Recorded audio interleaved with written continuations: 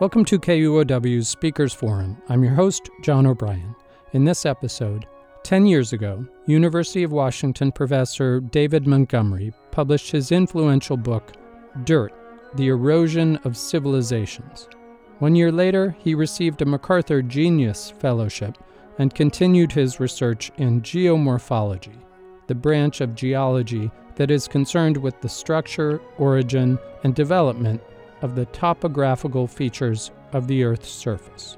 Montgomery is still working to raise awareness of the crucial role dirt plays in human survival, especially when it comes to soil degradation. His new book is Growing a Revolution, Bringing Our Soil Back to Life. David Montgomery spoke at Town Hall Seattle on May 9th. Thank you to Sonya Harris for our recording. My name is Kevin Malgasini, and I'm the Advancement Director here at Town Hall. On behalf of Town Hall, on our partner bookseller Elliott Bay Book Company, it is my pleasure to welcome you to this evening's conversation with David Montgomery. This event is, This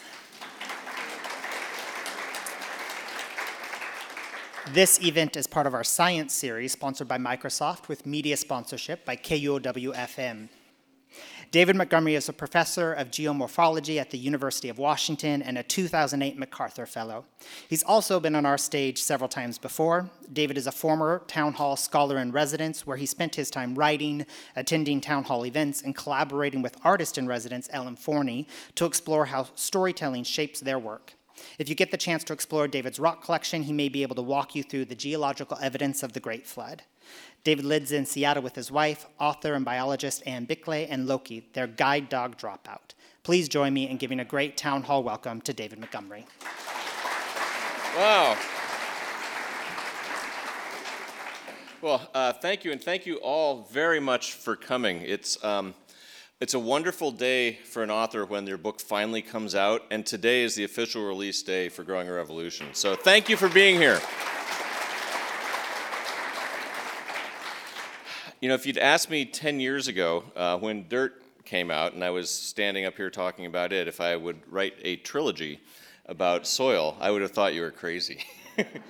But looking back, I have. And I had really good help on one of those books from my wife, a co-author on The Hidden Half of Nature. And what I want to walk you through tonight is a bit of my journey through why a geologist would think to write a book about soil, why it is fairly important, and what led me really to write Growing a Revolution, other than this irresistible urge to write. It's kind of if of all the sicknesses one can have, it's probably one of the more productive. But what I want to start with is really a simple question. Which planet would you rather live on? Now, I'm sure there are an adventurous few who will answer the red one on the right, and if so, hey, go for it. I think we need to get there eventually. But I think most of us would pick that blue planet on the left, in part because of that color. It's blue because there's free water on it. It's essential to life. The other thing that's really essential and makes this a fairly easy choice for most of us is what you can't see. And that's the atmosphere. Earth has an oxygen-rich atmosphere. We need water and oxygen. Those are the two things that we would usually think of. But there's a third thing that's just as important in terms of supporting life on Earth, and that's healthy, fertile soil.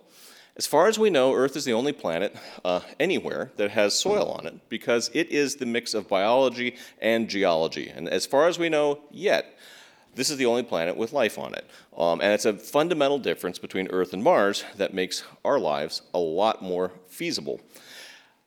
And yet soil is that one key resource that is consistently undervalued. It is under-recognized, and it is truly a strategic resource, every bit as strategic as things like oil, things like the nature of the atmosphere, things like rare earth metals for technology.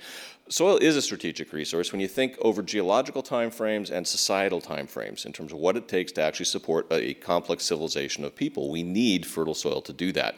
And soil degradation is a global problem and a very underappreciated one. And that's really the main reason why I've been writing a series of books about the problem of soil degradation, how soil fertility really works now that we understand more about the biology, and what it might take to actually fix the problem of soil degradation, which is really what Growing a Revolution is about.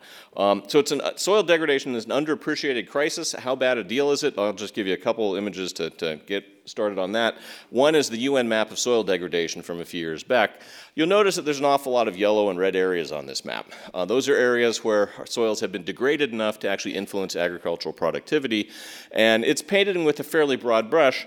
Fortunately, David Pimental and his colleagues at Cornell a couple decades ago actually crunched the numbers and went through how much of the world's soil has been degraded by agricultural activity since the Second World War, and what they came up with is that some 430 million hectares of land around the world that was once farmed has been abandoned from farming due to soil degradation. That's an area that's equivalent to about a third of all present cropland.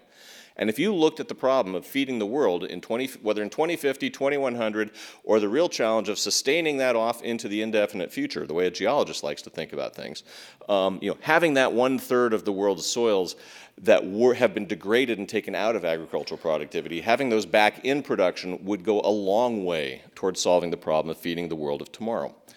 And soil degradation is not just a modern problem. It's one that actually has deep historical roots. And that's what I explored in Dirt, the Erosion of Civilizations, that got me started on this soil trilogy. And that was a geologist's view of the problem of soil erosion as it influenced the course and fate of human civilizations, viewed through the lens of archaeology. And as it turns out, I was writing a history of farming, because farming practices were a major factor in the role of the soil degradation that influenced major civilizations around the world. And if you look into it and you look into the geoarchaeology, what was happening to the soils and what happened in terms of the archaeological record, you see a record of soil erosion influencing the demise of ancient civilizations around the world, from Bronze Age Europe, Neolithic Europe, Classical Greece, Rome, the southern United States, Central America, and many more that I documented in Dirt. And there was essentially a common theme that emerged from that, a theme that, frankly, I hadn't really suspected when I started looking into that book. And that theme essentially cast the plow as the villain in that book, because it was the development of the plow, that sort of the most fundamental of agricultural icons, that really set the seeds for degrading the soil in civilization after civilization. And why would that be? Well, think about what a plow does. How many places in the world have you ever been where it was a natural grassland or a natural forest, and you saw bare soil on the surface of the ground? Not many places outside of deserts have bare earth at the surface. Nature tends to clothe herself in plants. And what a plow does is it turns the earth over and disrupts the vegetative cover, and it takes some time for plants to come back in, for the crop to come back in and cover the soil back up. And in that window, if you get even a single major rainstorm, you can literally erode off a century's worth of soil formation in an afternoon, in an hour. It can happen in 10 minutes. And the basic problem with plow-based agriculture historically, as I looked at in Dirt, was that it fundamentally changes the balance of soil production and soil erosion at the surface of the earth. And the soil is, like any other system, something that can be made and something that can be lost. And it's the balance between those competing processes that sets how much future generations will have. How important has that been in the history of our own country? Well, if we look at the eastern seaboard of the southeastern United States, one of the original bread baskets of North America after European colonization, you'll see that gray noodle runs from Virginia up there in the upper right down to Alabama in the lower left, and that's the Piedmont country, the upland hill country. And I've just given you one example out of the ones that I drew from Dirt that motivated me in looking further into all this stuff. And what it shows is the magnitude of soil erosion since colonial agriculture came to this area. There's all kinds of reasons why colonial agriculture was so erosive, part about tobacco cultivation, part the story of the plow. But the key thing to notice here is that gray area is 4 to 10 inches of soil lost in a couple hundred years since colonial agriculture. The black areas are pushing a foot, about 10 inches. How big a deal is that? There was only 6 to 12 inches of black fertile topsoil across this whole region to begin with when European settlers landed in this region.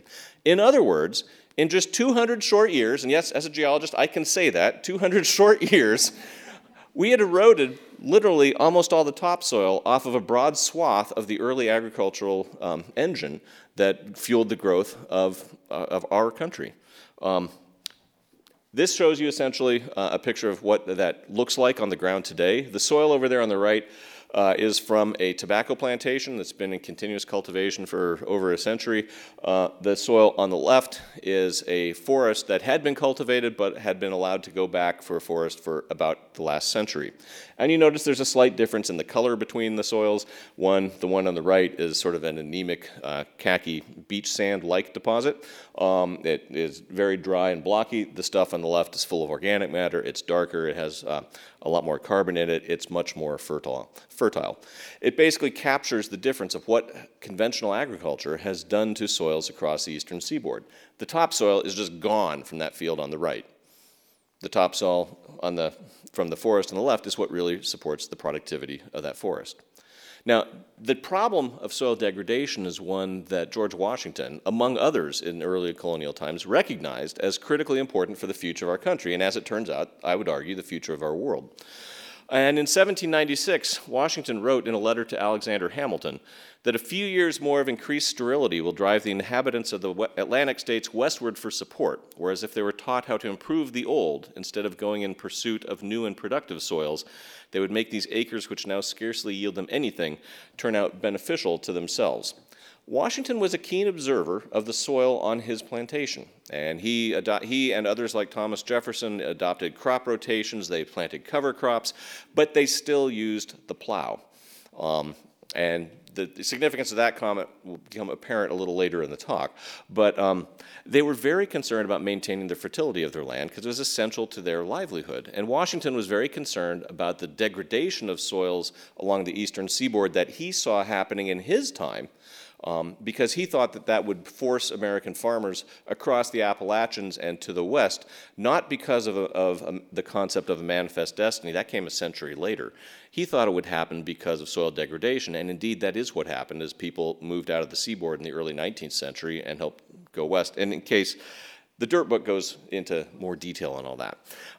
But if we turn back to our own state of Washington, there's an example here that is actually a compelling example of why a geologist would think that plow-based agriculture, what I would call conventional agriculture for the most part these days, is very destructive to the land. You'll notice that this is a wheat field out in the Palouse in eastern Washington. Now, you don't see any wheat out there at the moment, do you? It's been plowed. It's a freshly plowed field. What you see are all those little channels, little rills. You could just plow right across them. You could erase them with the tractor quite easily. But it's soil that's gone missing. And if that happens year after year, and in a sustained manner, you can quite literally strip all the soil off a field. There's estimates that the Palouse has lost 50% of its topsoil in the last 100 years.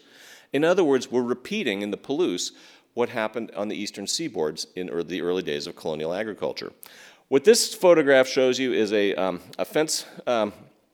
In that upper right corner is a fence that the farmer originally built around his water cistern back in 1911 when the field was first plowed. The only thing that happened on this field since then was it was planted in winter wheat using plow-based agriculture.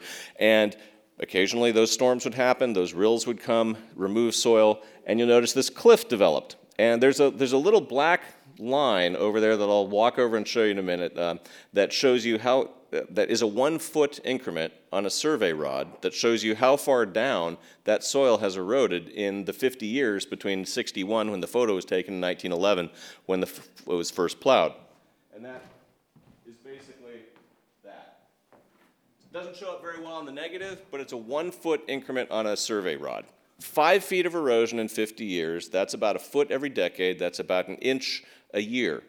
There is no place on earth that soil forms at a pace of an inch a year, with the possible exception of my wife's garden, but I'll get to that. So in researching dirt, I compiled data on both the contemporary rates of soil erosion and long-term geological rates of soil erosion to compare with agricultural rates of soil erosion. And to make a long story short, I spent about a month in the library, compiled all the data I could get my hands on, and I've boiled it down to one table to spare you sort of all the details, and I'll show you the median, the average values for the different things that I'll show here. I'm not going to show you a whole lot of data tonight, but this one is important, because that red number is really different than those blue numbers. The red number is the average global erosion rate from conventional agriculture using plow-based agriculture, what we would call conventional today.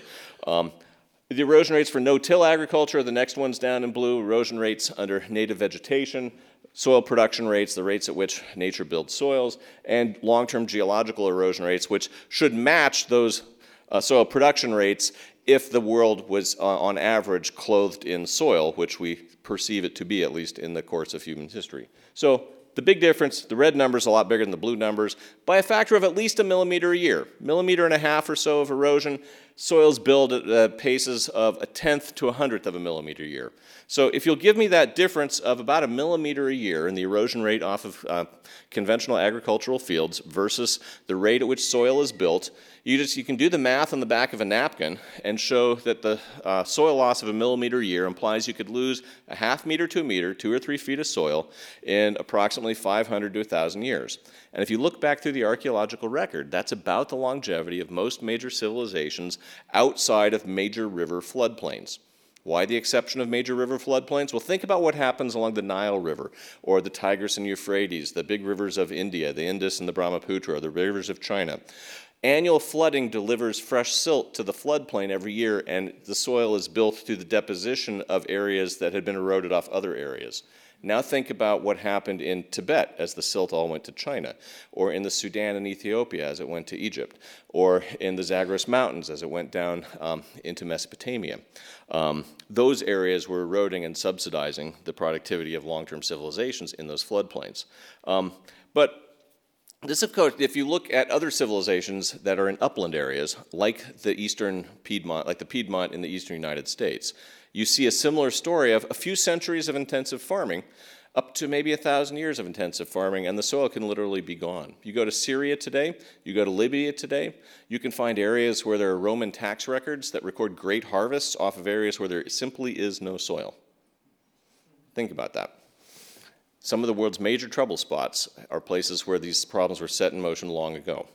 So the question obviously then becomes, well, do we have to repeat this at a global scale? I've shown you the data that suggests we are in the process of doing that, but do we have to? Is it inevitable? Is it a consequence of how we farm, or is it something that can be reversed? And what this picture shows you are my hands holding two soils that started out identical. The one in my right hand on your left of the screen is the soil that we started with in our yard in North Seattle when we bought a house in Green Lake and decided to make a garden out of it. The soil on the left is the soil that we have today in the yard. And it has basically gone from that light khaki, relatively infertile dirt to very rich, fertile soil. How did we do that? Well, that's what Ann and I describe in our book, The Hidden Half of Nature. And it relates a lot to that wheelbarrow down there in the lower right corner that she painted up with racing stripes. Because when we bought the house in Green Lake and we took the lawn off to try and actually plant a real garden, we found that we had dead dirt. We had glacial till, not a single worm. It was that khaki stuff I just showed you. And she decided that we really needed to add a lot of organic matter to the soil and to try and bring the biology back to merge with the geology and bring the soil back to life and life back to the soil. And that's really what she engaged in doing, and I encourage you to check that book out if you want the full story. There's a lot more there than I'll be able to go through in the next couple minutes here. But basically, her gardening activity rebuilt the soil in our yard. As I was writing the dirt book about civilizations destroying their soil over centuries, she was doing the opposite right under my nose in the backyard. It took us a few years to really notice the magnitude of the effect. But what this shows you here is a pit that we dug in the yard about 5 years into the garden restoration effort. And her pruning shears are over there for scale. And if you look at the bottom of the slide first, that's the till soil that we had. It's basically harder than, well, it's basically nature's concrete. It's hard stuff. You notice that the plant roots go down to it and they don't go into it. They go sideways because they don't want to go down into that till.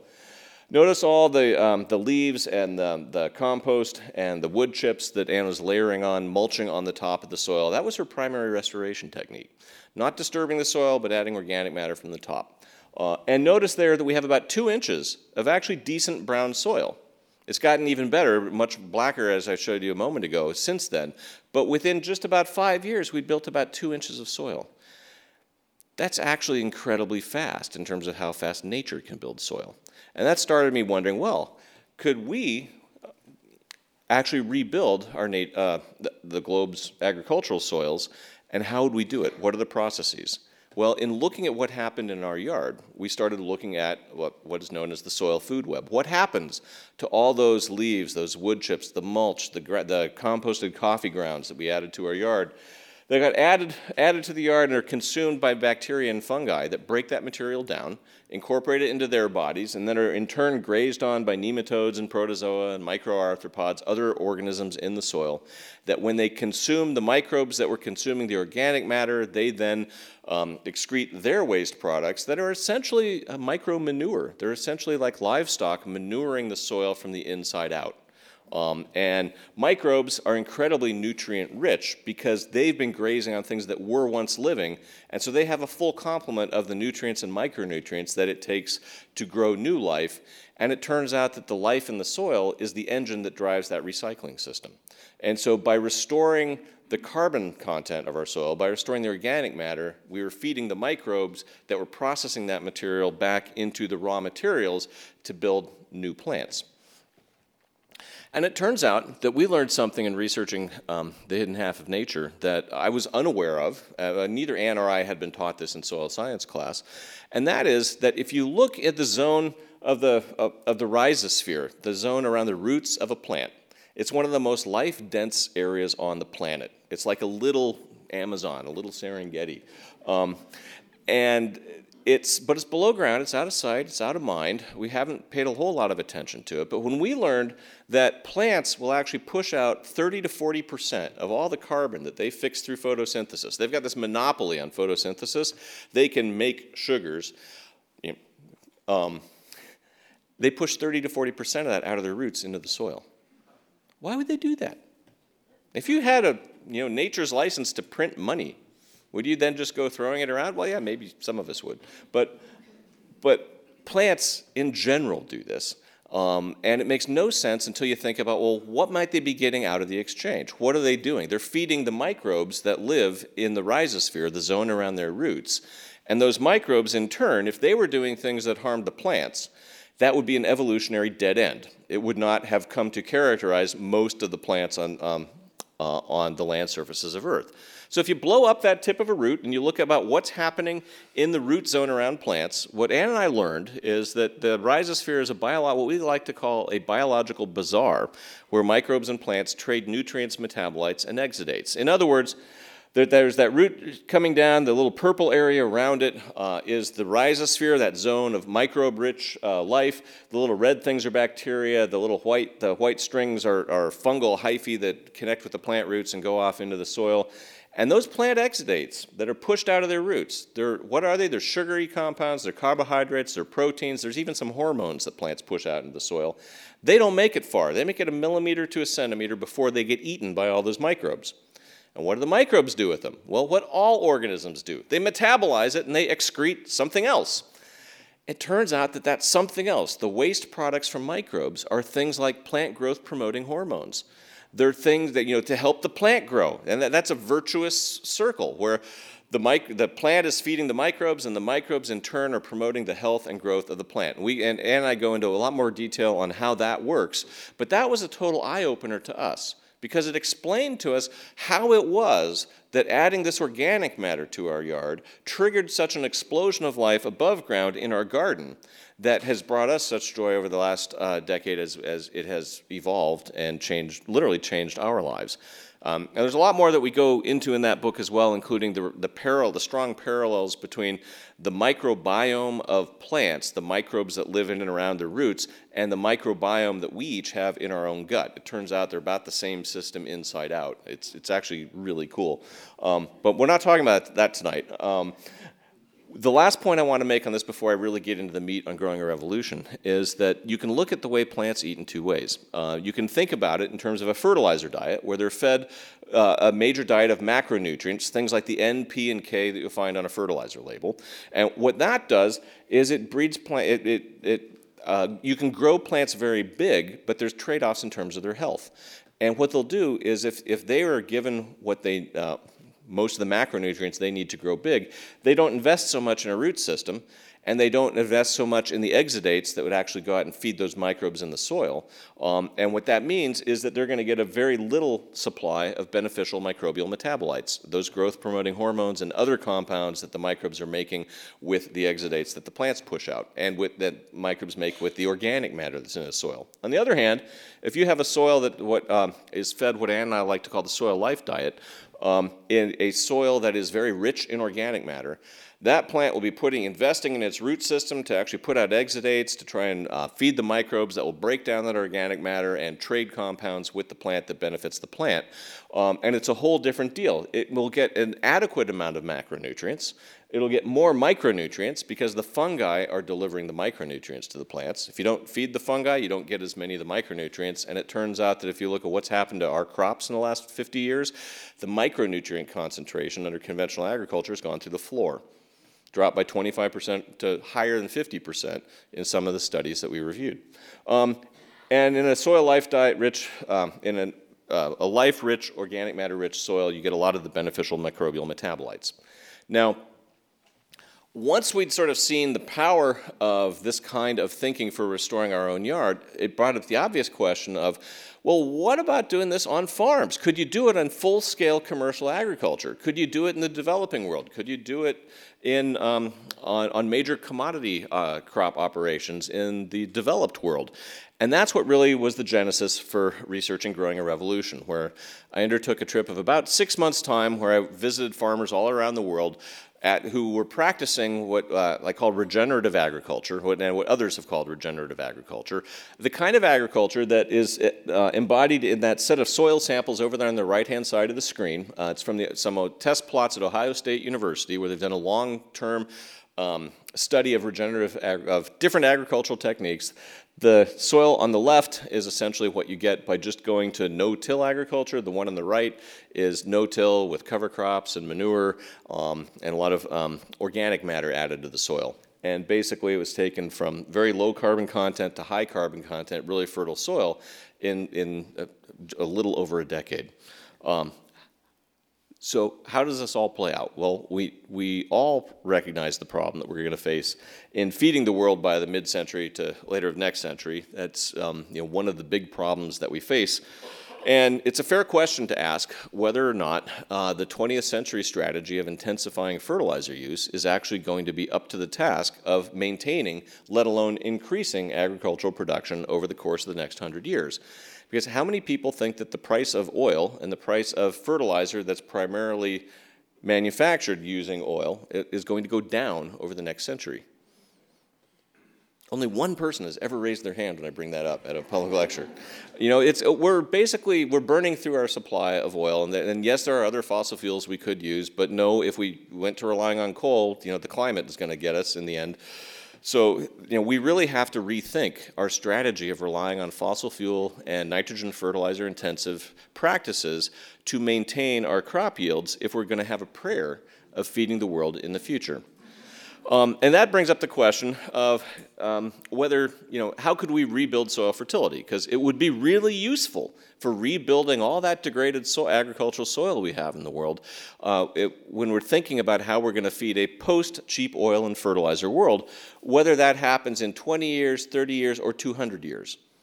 To a geologist, those are just different, they're almost the same. It's only 1 0 difference on the end.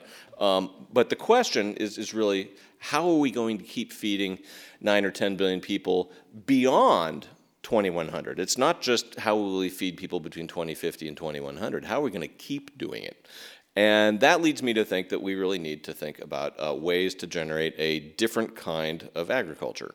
And I came to see the feasibility of a greener kind of soil health revolution in terms of agriculture. We've had a number of agricultural revolutions throughout history, and what I'm basically arguing in Growing a Revolution is that we're poised for another agricultural revolution, but this one's centered on soil health, a fundamentally different concept through which to approach farming practices. And many people and many farms in the world are already doing this. This is not a terribly original idea. I'm not claiming credit for that. But I will claim credit for having gone to visit some of the people who are actually already doing it and trying to look for the common elements about what made it successful. why was it working in the kinds of farms that I was looking at? And what I basically came away with is that adopting the principles of conservation agriculture can actually revolutionize agricultural production and take agriculture from what is essentially today an environmental problem maker and turn it into a major environmental solution. And what are those principles? Well, to let the cat out of the bag, it's these three ideas right up on the screen now. It's minimizing soil disturbance, which is the direct planting of seeds, which include no-till agriculture. Basically, the idea is that if you are disturbing the soil through plowing, you're not only leaving it bare to erosion by wind and rain, but you're also chopping up the mycorrhizal fungi, you're basically stirring up the soil ecosystem, you're compromising its ability to actually engage in that nutrient cycling that you can use to grow the next generation of plants or crops on a field. It involves maintaining a permanent ground cover. Don't leave the soil bare. And that means using cover crops, planting things in between your commercial crops, planting things even in between the rows of one's commercial crops, and including legumes in one's crop rotation in that idea is a good one because they can fix nitrogen and help replace fertilizers, as I'll go into, and diversifying crop rotations to help maintain soil fertility and also break up pathogen carryover. If you plant corn after corn after corn crop in the same field, what you're really doing is you're setting a banquet table for pests for corn, sending out advertisements on billboards, and then almost paying them to come. On the other hand, if corn pests that sort of colonize a field one year, if their eggs hatch in a field that's then planted in barley or then planted in something else, they don't have stuff to eat. So these three principles, minimizing disturbance, including cover crops, and diversifying crop rotations, are the three principles that were in common in the farmers that I visited around the world. So I'll share with you a couple thoughts on some of the farmers that I visited. I'm not going to be able to describe all of them. Most of the farmers I visited were intentionally conventional farmers who had decided to change the way they farmed. Only one farm that I went to was an organic farm. One was an agroforestry operation in Costa Rica. I won't tell you much more about that one, but it was really cool. But this gentleman, Dwayne Beck, runs Dakota Lakes Farm in South Dakota, and the reason I chose him was, A, he's charismatic, and it was good to write about. B, he's radically transformed the area that he's worked in. And C, his area in South Dakota is from the area with the cover picture of my book, Dirt, that was a poster child from the Dust Bowl.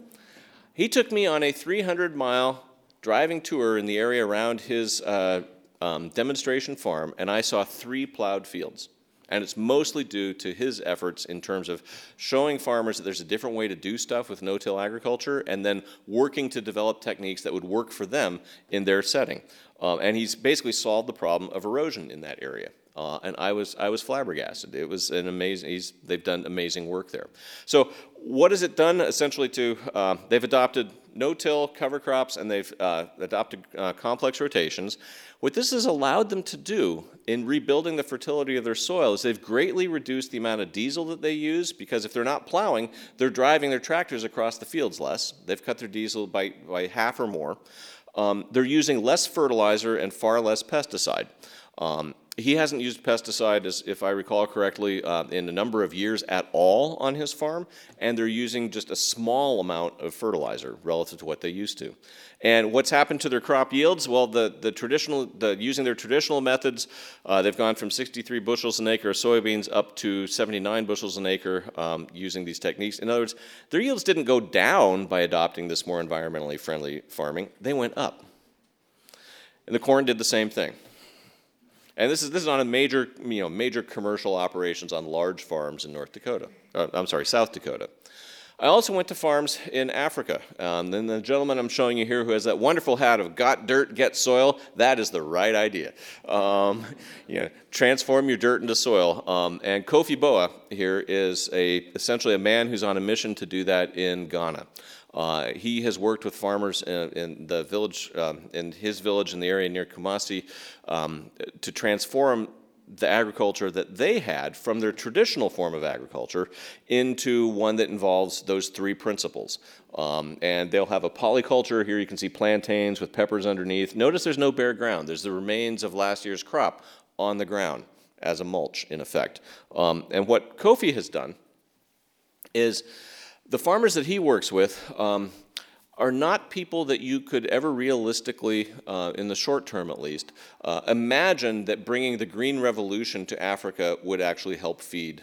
Why not? Because they don't have money to pay for the fertilizers, to pay for the GMO seeds, to pay for herbicides. They're not organic farmers, but they are resource limited in terms of the capital that they have. Their primary asset is labor.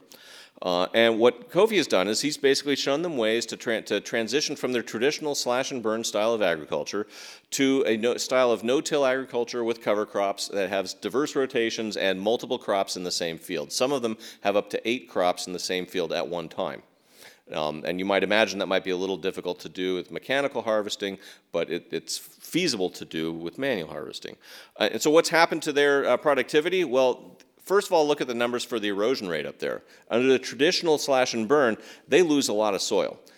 And how does slash and burn work? Well, you cut the forest in one area, you harvest it for a year or two, then you move on to another area, and you let the jungle come back and restore fertility before you come back to the area that you did before.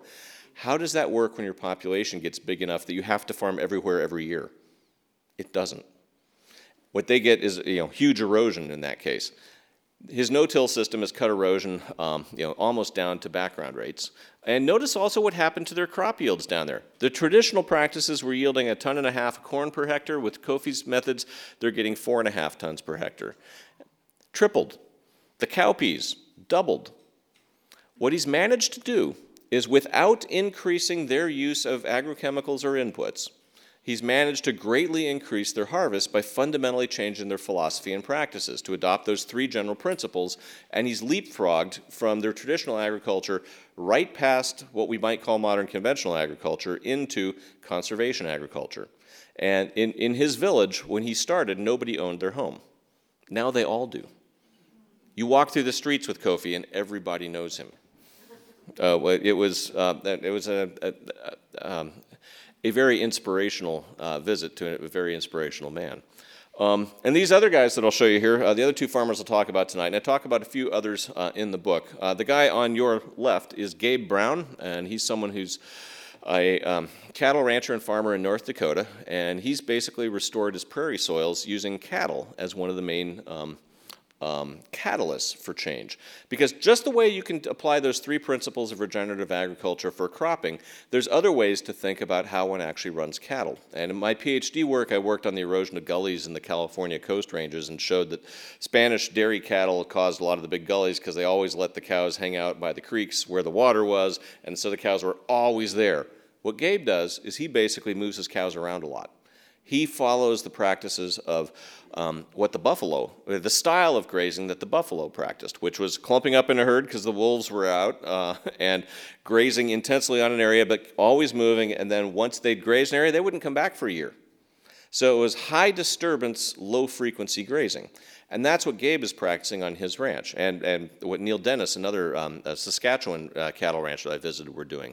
They've managed to almost greatly increase their stocking density while restoring their prairie soils. And as a not unrelated restoration, they've restored the prairie vegetation communities on their fields.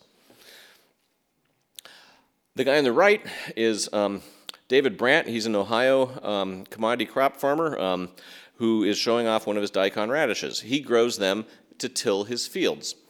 He was actually quite surprised when I told him what we might pay for that daikon radish in a farmer's market in Seattle.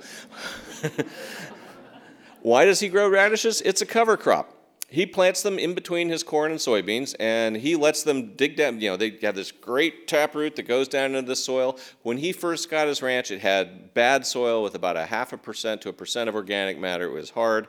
Those radishes help actually break it up. Now he loves them because they grow big, they take nutrients from deep in the soil, bring them up into the topsoil, and then he lets them rot. He just mows them down and lets them rot in the soil, and they form little pockets of nitrogen and phosphorus-rich fertilizer, biological fertilizer, that then helps his subsequent crop grows.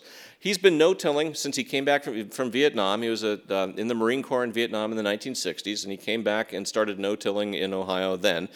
So he's been doing it for about 44 years, and the transformation he's made on his soil is absolutely astounding. You put a shovel down into his soil relative to his neighbor's farm, which he actually just bought, but that had been conventionally farmed for as long as, well, for probably about a century, and it's like night and day. Same soil, same climate, same crops have been growing, different style of management. And it's way more profitable what he does. So if you compare Brandt's activities at the Brandt farm in Ohio to the county average was about full tillage, using about 200 pounds of nitrogen fertilizer per acre and 2.5 quarts of Roundup. The total cost for doing that was about $500 an acre, and the county average 2 years ago, when David was reporting this to me, the corn yield average is about 100 bushels an acre. That means that farmers in his region lost $100 an acre for everything they planted. They lost money working hard. When I was researching this book in the final stages, I ran across a paper from Iowa in 2015 that reported that 25% of the farmers in Iowa lost money on every acre they planted that year. Their input costs were higher than they could get for their corn. What that reflects is that modern conventional agriculture has gotten so good at growing commoditized crops that it's driven the price of those crops down, but the methods that are being used to grow them depend on inputs that are based on fossil fuels, the price of which have been going through the roof. And the companies on either end do just fine. It's the farmers that are squeezed in the middle. And to me, that's the big sort of untold story of the demise of family farms in America, is that we managed to convince farmers to farm in a way that decades on, they're squeezed and it's being balanced on their backs in the middle. So Brandt was mostly interested in, well, how can he lower his input costs? And by restoring his soil using those three principles of regenerative agriculture, and to be fair, all these people I've been talking about started with no-till, then they added the cover crops, then they diversified their rotations. They've gone through the learning curve to figure out how it works, and one of the reasons for writing a book like this is to try and share that information and vision so that every farmer doesn't have to relearn over the 20 years it took them to figure out the techniques. So on Brandt's farm, with 44-year no-till with cover crops, he's not tilling at all, so he saves on his diesel straight away. He's only using 24 pounds of nitrogen an acre, about 12% of what the county average is, and he uses a quart of Roundup an acre. He's not an organic farmer, but he's pretty darn close to it, and I like to call him organic-ish. And that was an acceptable term to the farmers that I was talking with. Not everyone wanted to be called an organic farmer when I said, look, you're just not using much inputs. Why not just not use any and take the price premium? There's a whole lot of issues involved, some cultural, some economic. But Brandt, his total cost per acre was $32. His yield was better than the county average substantially, and at $4 an acre, at $4 a bushel, he was making $400 an acre. He was quite profitable on his farm. He was spending less to make more. It makes a lot of sense when you look at it that way. So what are the benefits of conservation agriculture, of adopting these three techniques and playing them out over years?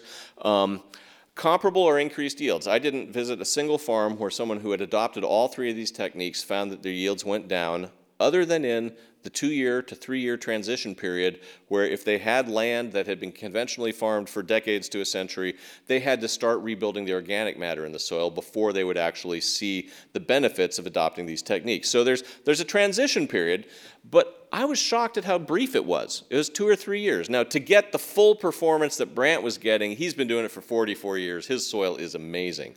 Gabe Brown's soil is amazing. But that can be done, and it can be done in decades, not centuries, that a geologist would have thought that it would have taken to rebuild fertile soil. They greatly reduced their fossil fuel and pesticide use. They increased the amount of carbon that's stored in their soil, and that increased their crop resilience as well. The amount of water that they can hold, that the soils would hold, was greatly increased over conventionally tilled soils. And why? Well, a life-rich soil that has lots of worms, lots of fungi, lots of structure to it, when rain falls on it, it'll sink into the ground and get down where you want it for crop roots. If you continuously till the soil and you break up that structure, the first time it rains, you get a crust on it, and the water runs off into a river or stream. As much of it doesn't actually make it into the soil. You can so if you think in terms of climate resilience, actually, that's a very effective way to build it. And Obviously, the thing that would be of great interest to most farmers is that every farmer I talked to that had adopted these practices had higher profits than their neighbors because they were maintaining their yields while spending less on inputs. And so one of the things I learned in researching this book is that the real question, I think, about the future of agriculture isn't so much the question of sort of low-tech organic versus GMO and agrotech, the way that the mainstream media tends to portray things. But it's a real question of how to apply an understanding of soil ecology to the problem of increasing and sustaining crop yields in a post-oil environment. Some of the farmers I visited were very low-tech. Some of the farmers I visited were really high-tech and had GPS devices on their giant prairie crawler planters, kept track of everything they put on every square meter of their farm. It's not really a question about technology. It's a question about the philosophy behind which one is approaching farming and how one is actually using the technology at our disposal. In terms of the carbon sequestration potential of soil restoration, there's a lot of interest in that, and it's very well-placed interest. Frankly, I found that the estimates for how much carbon we could park in the world's agricultural soils should we adopt these practices and regenerate fertility were all over the map. They ranged from, at the low end, Rattan Lal's conservative estimate that we could offset about 5 to 15% of global fossil fuel emissions if we adopted these practices, up to the Rodale Institute arguing that we could fully offset fossil fuel emissions through regenerative agriculture. The point that I would like to make is that we should be doing this style of agriculture whichever end of the spectrum plays out in terms of the carbon game. And we should be encouraging farmers to do that. The carbon sequestration benefits you could think of as a bonus. I mean, we need to do this to maintain the fertility and the yields that we're going to have into the future. And we should put more research into figuring out the carbon angle and investigate it. But the same practices you would use to restore fertility to the soil are those that will build carbon in the soil. So I'd like to argue that the future of agriculture is really rooted in soil health. We need to rethink the way that we look at soil and approach the practice of farming and use the insights of soil ecology to restructure agricultural technology focused on building soil health to enhance ecological processes and nutrient cycling. And that's a fairly different way to look at it than the conventional versus organic dichotomy that we're used to thinking about. And I think that if we were able to convert conventional farming to this more conservation agriculture-oriented farming, it would move conventional farming to so close to organic-ish that the difference between organic and conventional would become much narrower than it is today, and the arguments, therefore, would be kind of less heated. And this is my favorite quote from Leonardo da Vinci. I had to put it in here somewhere. We know more about the movement of celestial bodies than about the soil underfoot. Sadly, that's as true today as it was 500 years ago. We talk a lot, Anne and I talk in the Hidden Half of Nature a lot about the recent discoveries in terms of microbial ecology in the soil, but we are literally on the frontier of just understanding who's down there doing what. So how would we promote soil health? Academics will argue for the next decade about how to define soil health. But I would argue to you that it's something that you kind of, if you see it, you know it. It's kind of like our own health. We know if we're feeling healthy or if we're feeling bad. You can tell the same thing with the soil. How to actually promote it? Well, there's a few simple ideas, and a geologist may not be the right person to identify the right policy levers to actually move the ball down the field. But reforming crop insurance and our subsidy programs, we're basically paying farmers to destroy their soil these days. This is not good long-term social policy by any stretch of the imagination, and those programs really need to be reformed to try and reward farmers who are engaging in practices that build and sustain the fertility of their soil. We could use more demonstration farms like Dwayne Beck's Dakota Lakes Farm, like Kofi Boa's No-Till Center in Ghana, showing farmers a different way to do it because you're doing it at full scale on a farm and showing that it works is a really good way to get the word out. And we could also provide assistance for that transition between the 2 to 3 years that it takes to convert methods. We should be backstopping farmers who are adopting the methods to regenerate the fertility of their soil. And one of the odd things that I ran across in researching this book was something about the intellectual godfather of the fertilizer industry. This is Justus von Liebig, the guy who sort of realized that if you added certain chemicals to a soil, it could boost plant growth. And he posited the model, the so-called leaky barrel model over there on the right, that if you think of a soil as a leaky barrel, if whatever the nutrient that's in the least supply relative to the plant's demand for it, if you add more of that, you can get more plants. And that's really what led to the explosion of phosphorus and nitrogen fertilizers in the 19th century. What I didn't realize is that he wrote another book in 1863. That first one, where all his ideas about fertilizers came out of, was written in the 1840s. Near the end of his life, at the end of his career, he wrote another book that he basically revised his view on how farming should be done and argued that returning organic matter to the fields was necessary to provide crops with the full complement of nutrients. In other words, he recognized that if we just give plants nitrogen or just give them phosphorus, we're only feeding them a portion of what they need to be healthy. They need the full spectrum of nutrients and micronutrients to be healthy. And he argued quite passionately that we had to return urban sewage to the farms from which the food was grown to actually close the loop in terms of nutrient cycling.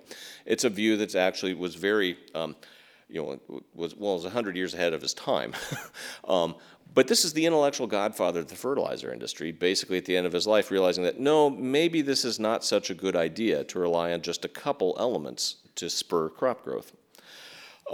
And the point that I want to make is that we are basically at a place where we need to think about soil differently. In the 20th century, we often thought of soil as a cheap industrial commodity, the cheapest input to farming. And what do you do with the cheapest input to any industrial process? You're not going to be worried about conserving it. You're going to use it up because that's the cheapest input. We need to see soil differently. We need to see it as a long-term intergenerational resource to be shepherded and stewarded, because the future will depend on it as every bit as much globally as the future of modern Syrians and Libyans depended on what was done a couple thousand years ago in their countries. So we need to see soil as an ecosystem to be understood and worked with, not something to be managed or worked against. The idea of cultivating the beneficial life in the soil so that we can enhance the cycling and fertility that's happening there and then harvest crops from that is a whole different philosophy and way of looking at farming.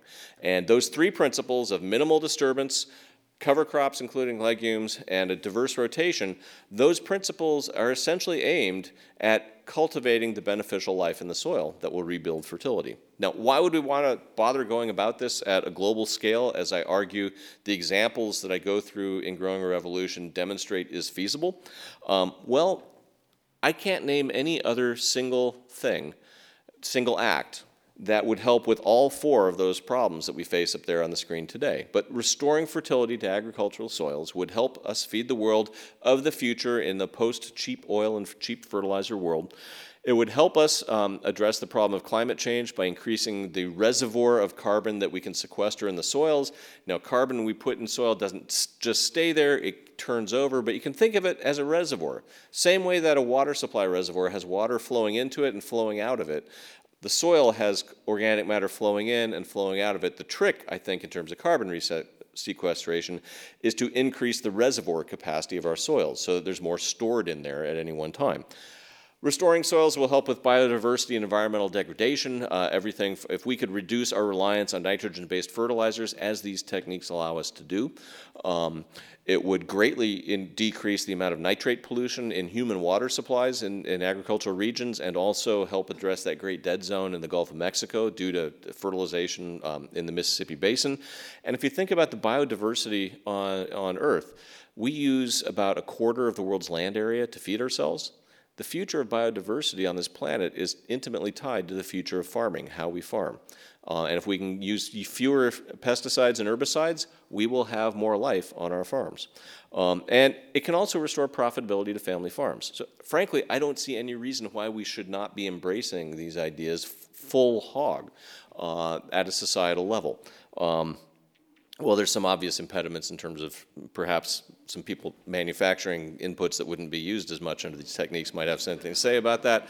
But I can't see any real rational policy reason not to support moving in this direction. And I would like to thank you all for your attention. That's really what I wanted to say. I had not thought that I'd ever write a trilogy starting when I started writing Dirt, but we've got through it, so I guess I need to do The Hobbit next or something. And I also want to thank my wife, Anne, for helping write the middle volume in this. Her insights are absolutely essential to figuring out the stories in there. And we've dove into the world of social media. If you want to follow us on Twitter or check out our website, we invite you to do all that. And of course, I'll invite everyone here to get a copy of the book, read it, share it, review it on Amazon, get the word out. I think this problem of soil degradation, despite being one of the really big ones we face, this one is fixable. Because if farmers can make a better living doing things that are better for the environment, we should all be trying to help them make that transition so they can be prosperous and profitable. And the next project Ann and I are thinking of working on is looking at the nutritional differences in the quality of the food that's actually grown using those techniques. Because we suspect that it's a big story, but it's one that there's not a whole lot of data we can find yet, so we're going to dig into that. Anyway, thank you very much for your attention, and I'll be glad to entertain a few questions.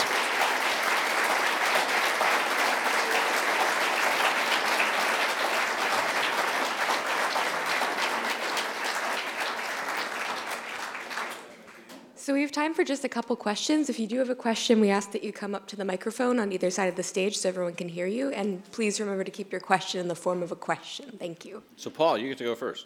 Thank you. It's really great to see you again. Thank you. How can science reliably validate mankind's incremental contribution to climate change compared to prior changes over deep history? Oh, in terms of, well, I mean, you can look at the long-term CO2 concentration in the atmosphere, and we're at the point now where it's been, hundreds of thousands of years, as far as I recall, since we've been at that level. If you really want to look at, there was a study back in 1978 that was done by Minza Stiver at the University of Washington. He was a carbon isotope guy. And he did a study then that documented that about a third of the CO2 that had been added to the atmosphere since the Industrial Revolution came from plowing up agricultural soils. So you can you can start to parse out how much came from fossil fuels, how much came from land management, and you can look back in ice cores in terms of how much CO2 has been in the atmosphere at any one time. And we're going into uncharted territory for the existence of our species as an agricultural dependent species. The temperature in CO2 through deep time has, varied greatly from the hypothesized snowball Earth where, the Earth almost froze over to the really hot times before the evolution of the grasslands, which is thought to have drawn down atmospheric CO2 by increasing the carbon content of the world's great soils that we've now undone by plowing them all up.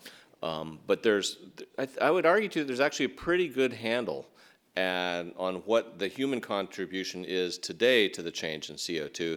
What there's a far less of a good handle on is what's going to actually happen if we go back into some of that high CO2 terrain that has been around in some periods in the geological past. What does that mean for the biology on the planet, including us? That's a much bigger open question that, some of the potential answers are pretty scary. Pardon? Oh yeah, and I've got colleagues across the hall who are doing a lot of the ice core work. Yes. Yes. Hi, I was wondering if you've approached any like Farmers Union, any of the lobbyist groups for farmers and for the chemical companies. Do you know the process that presenting this information to them? Any feedback on that? Well, the book came out today, so they're probably not aware about it. I expect that there are some people who will be really excited about it and some people who will be really quite mad about it. Or, one of the things I did in addition to visiting farmers was to look in the scientific literature about, what kind of studies have been done that back up some of the things that they're telling me. How can I triangulate that stuff? So I tried to do due diligence in terms of the feasibility. One of the key things, though, is that there's been very few studies of the effects of a system of conservation agriculture that involves all three of those elements. There's a lot of studies that just look at no-till or just look at cover crops or just look at the rotations. So getting the hard data to actually be able to forecast how big a change would it be it's a bit tricky.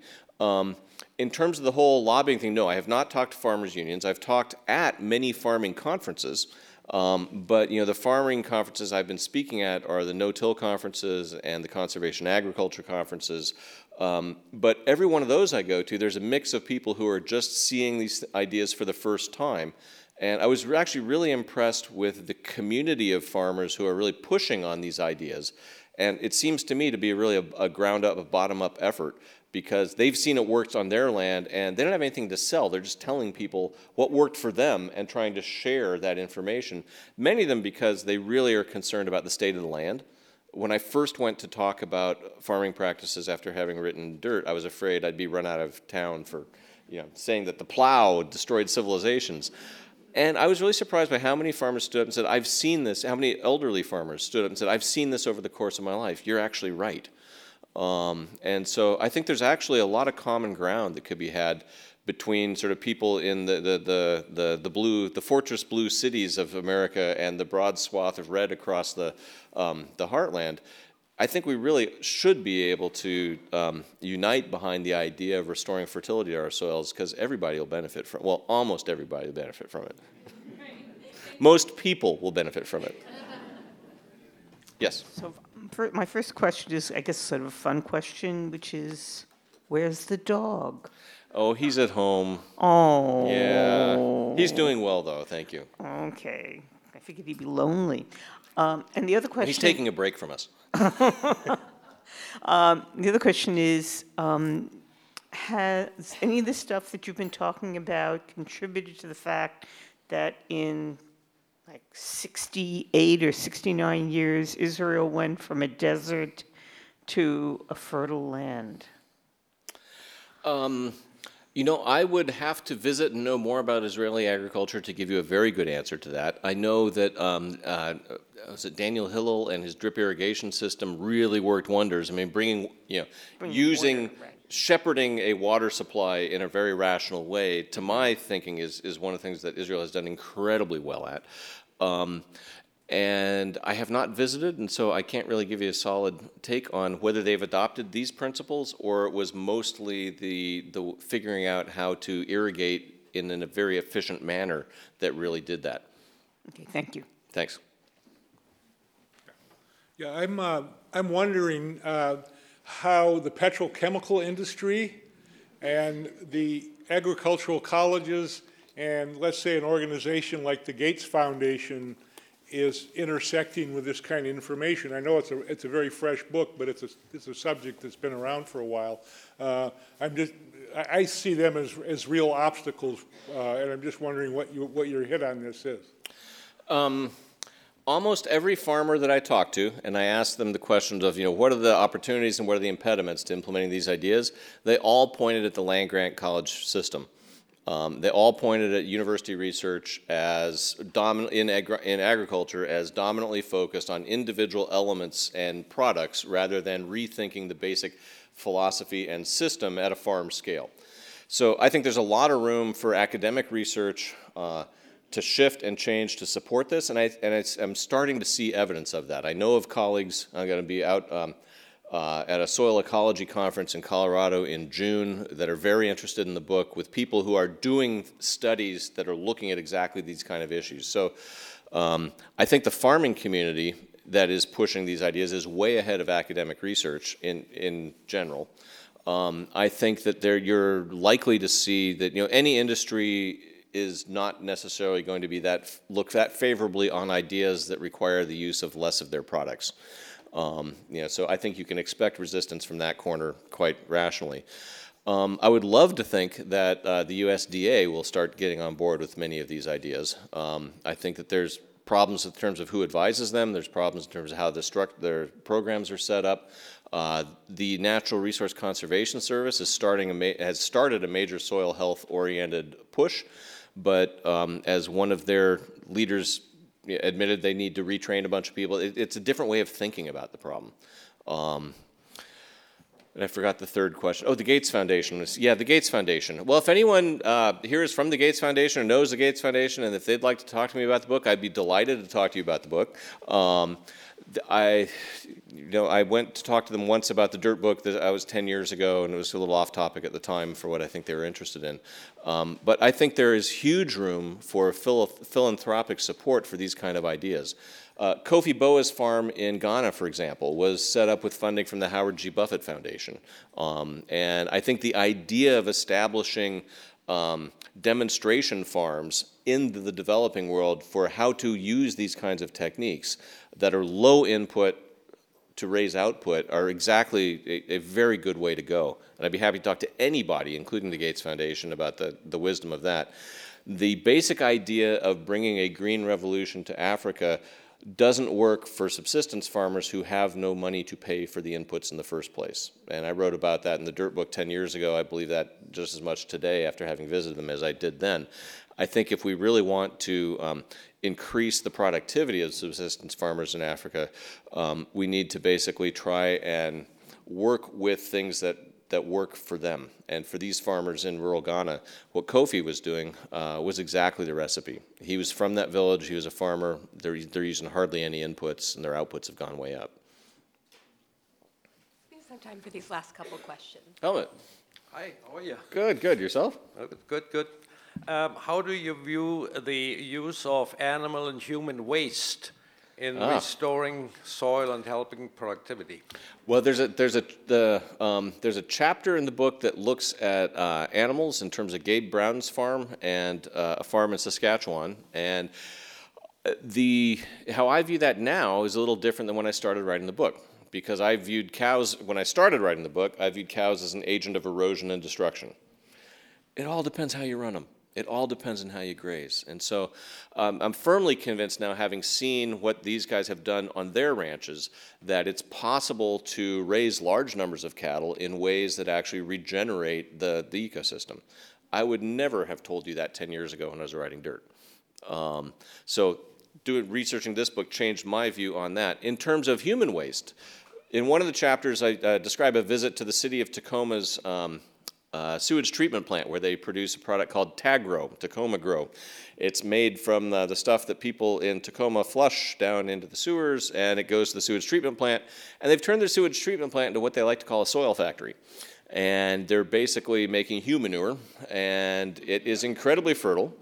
They have dealt with many of the problems that you might imagine could be in that through pre-treatment. Got the heavy metals out of it.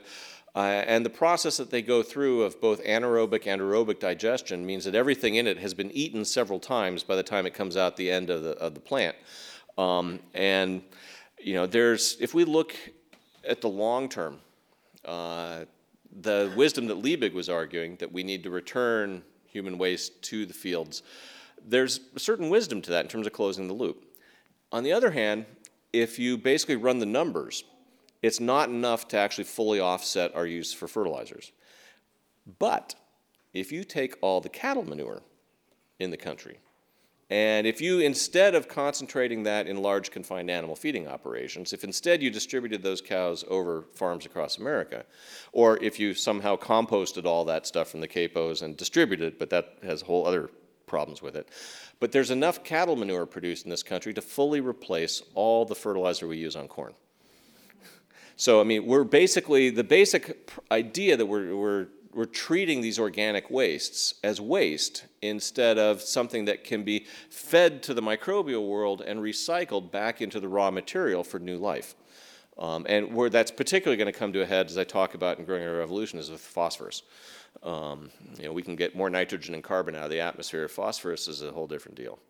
GrowCo is the King County version. GrowCo and Loop? Okay. Well, yeah, but no, I had a nice tour through the Tacoma plant. I haven't seen the King County one yet. Do you know of any organizations that are doing any grading or labeling of regenerative practices? So as consumers, we could, instead of looking for organic label on packages, look for something that was a little bit more. Start one. No, I do not know. That's one of the things I write about in the last chapter, is that I think that would be very useful, because if you look at organic agriculture, there's a huge spectrum of practices, just as there is in conventional agriculture. But I don't know of a single label, a single point of purchase identification that one could do for looking at that. there's groups like Shepherd's Grain that are looking at no-till, and things that are labeled as regenerative. You'd want to know, well, what is the standard? How could you do that? I think an organization to do that, sort of a consortium of small farmers, might actually be a really good idea. But no, I do not know of one. Okay. How dependent is no-till on Roundup, and how effective will Roundup be if it's so widely used? Oh, it's a great question. One of the big criticisms of no-till agriculture is that as it's practiced primarily in North America, is it uses a lot of Roundup, a lot of glyphosate. And why is that? Well, consider why people, and then I'll get to your question too, but consider how people, why did people use the plow historically? It was a great weed control. So when Monsanto invented GMO crops, it allowed, well, the glyphosate-resistant GMO crops, it allowed using a lot of herbicide to kill all the weeds, and then the only thing left standing would be your corn, which was very convenient and was widely adopted. It had a whole lot of other downsides associated with it too. We talk a little bit about that in The Hidden Half of Nature, and we're going to be looking a lot more into that in the book we're thinking about writing. But so the key question that I wrestled with in Growing a Revolution is herbicide necessary for no-till? And the short answer is no, it's not. I've been to farmers who aren't using it and are using no-till and are very successful. So there are ways to do it, but what it means is that they need to have alternative means of weed control. And what they do is they'll use cover crops to basically outcompete the weeds. So basically, if you plant a cover crop at the same time that you plant your main crop and it comes up before the weeds do, basically you can shield them out and you can outcompete them. And then they will also take, if they then knock their weeds, some of them actually think of weeds like, well, they're fine, they're like a cover crop. And they kill the weeds with a crop roller ahead of their next planting, and they turn the weeds into mulch. So they kind of recycle them. But the conventional wisdom you hear is that no-till is highly dependent on herbicides. And that is true as it has been generally practiced. But it is not necessarily the way one needs to do it. And that was one of the key questions I wanted to ask in researching this one, because that's a big one. Yes? Thank you for all your good work on this critically important topic. Thank you. I'm interested in biochar. Could you say a little, this may be a little off your three main threads here, but could you say a bit about where you see it, particularly in its wonderfully paradoxical value, or if you think so, in arid regions, given where it originated? And do you see a problem? Do you see its application at scale? The question of biochar is one that in the book I wrestle with by going down to Costa Rica and visiting farms in the tropics who are using biochar to restore fertility to their soils. And they're using an inoculated version where the biochar is essentially acting as refugia and habitat and to some degree food for the microbes. And they've had very, very impressive results using it. We have a little biochar stove. We've made some ourselves in the yard. And I think it's one of those things that is one of the elements that should be in a regenerative farming toolkit that could be more or less applicable depending on the supply, what you have available to actually char. And what biochar is, if folks don't know, is it's basically taking organic matter and essentially doing a low oxygen combustion pyrolysis on it and basically blowing off the volatiles and basically having fairly clean carbon in the end. And that can be used as a soil amendment, and it can really help spur microbial life. And so it's one of the pieces that could actually be very useful in these kind of exercises. And it has a very good water holding capacity, which is probably why it works very well in arid regions. But it's also been very successfully applied in the tropics, where you can grow a good supply of things to char fairly rapidly. But there's a chapter that goes into that a little bit. So I think at this point I'd like to invite you all to come and get books and get them signed. I'd be happy to entertain more questions if people have them at the book signing. And again, I just want to thank you all very much for coming out and helping me celebrate the release of this book.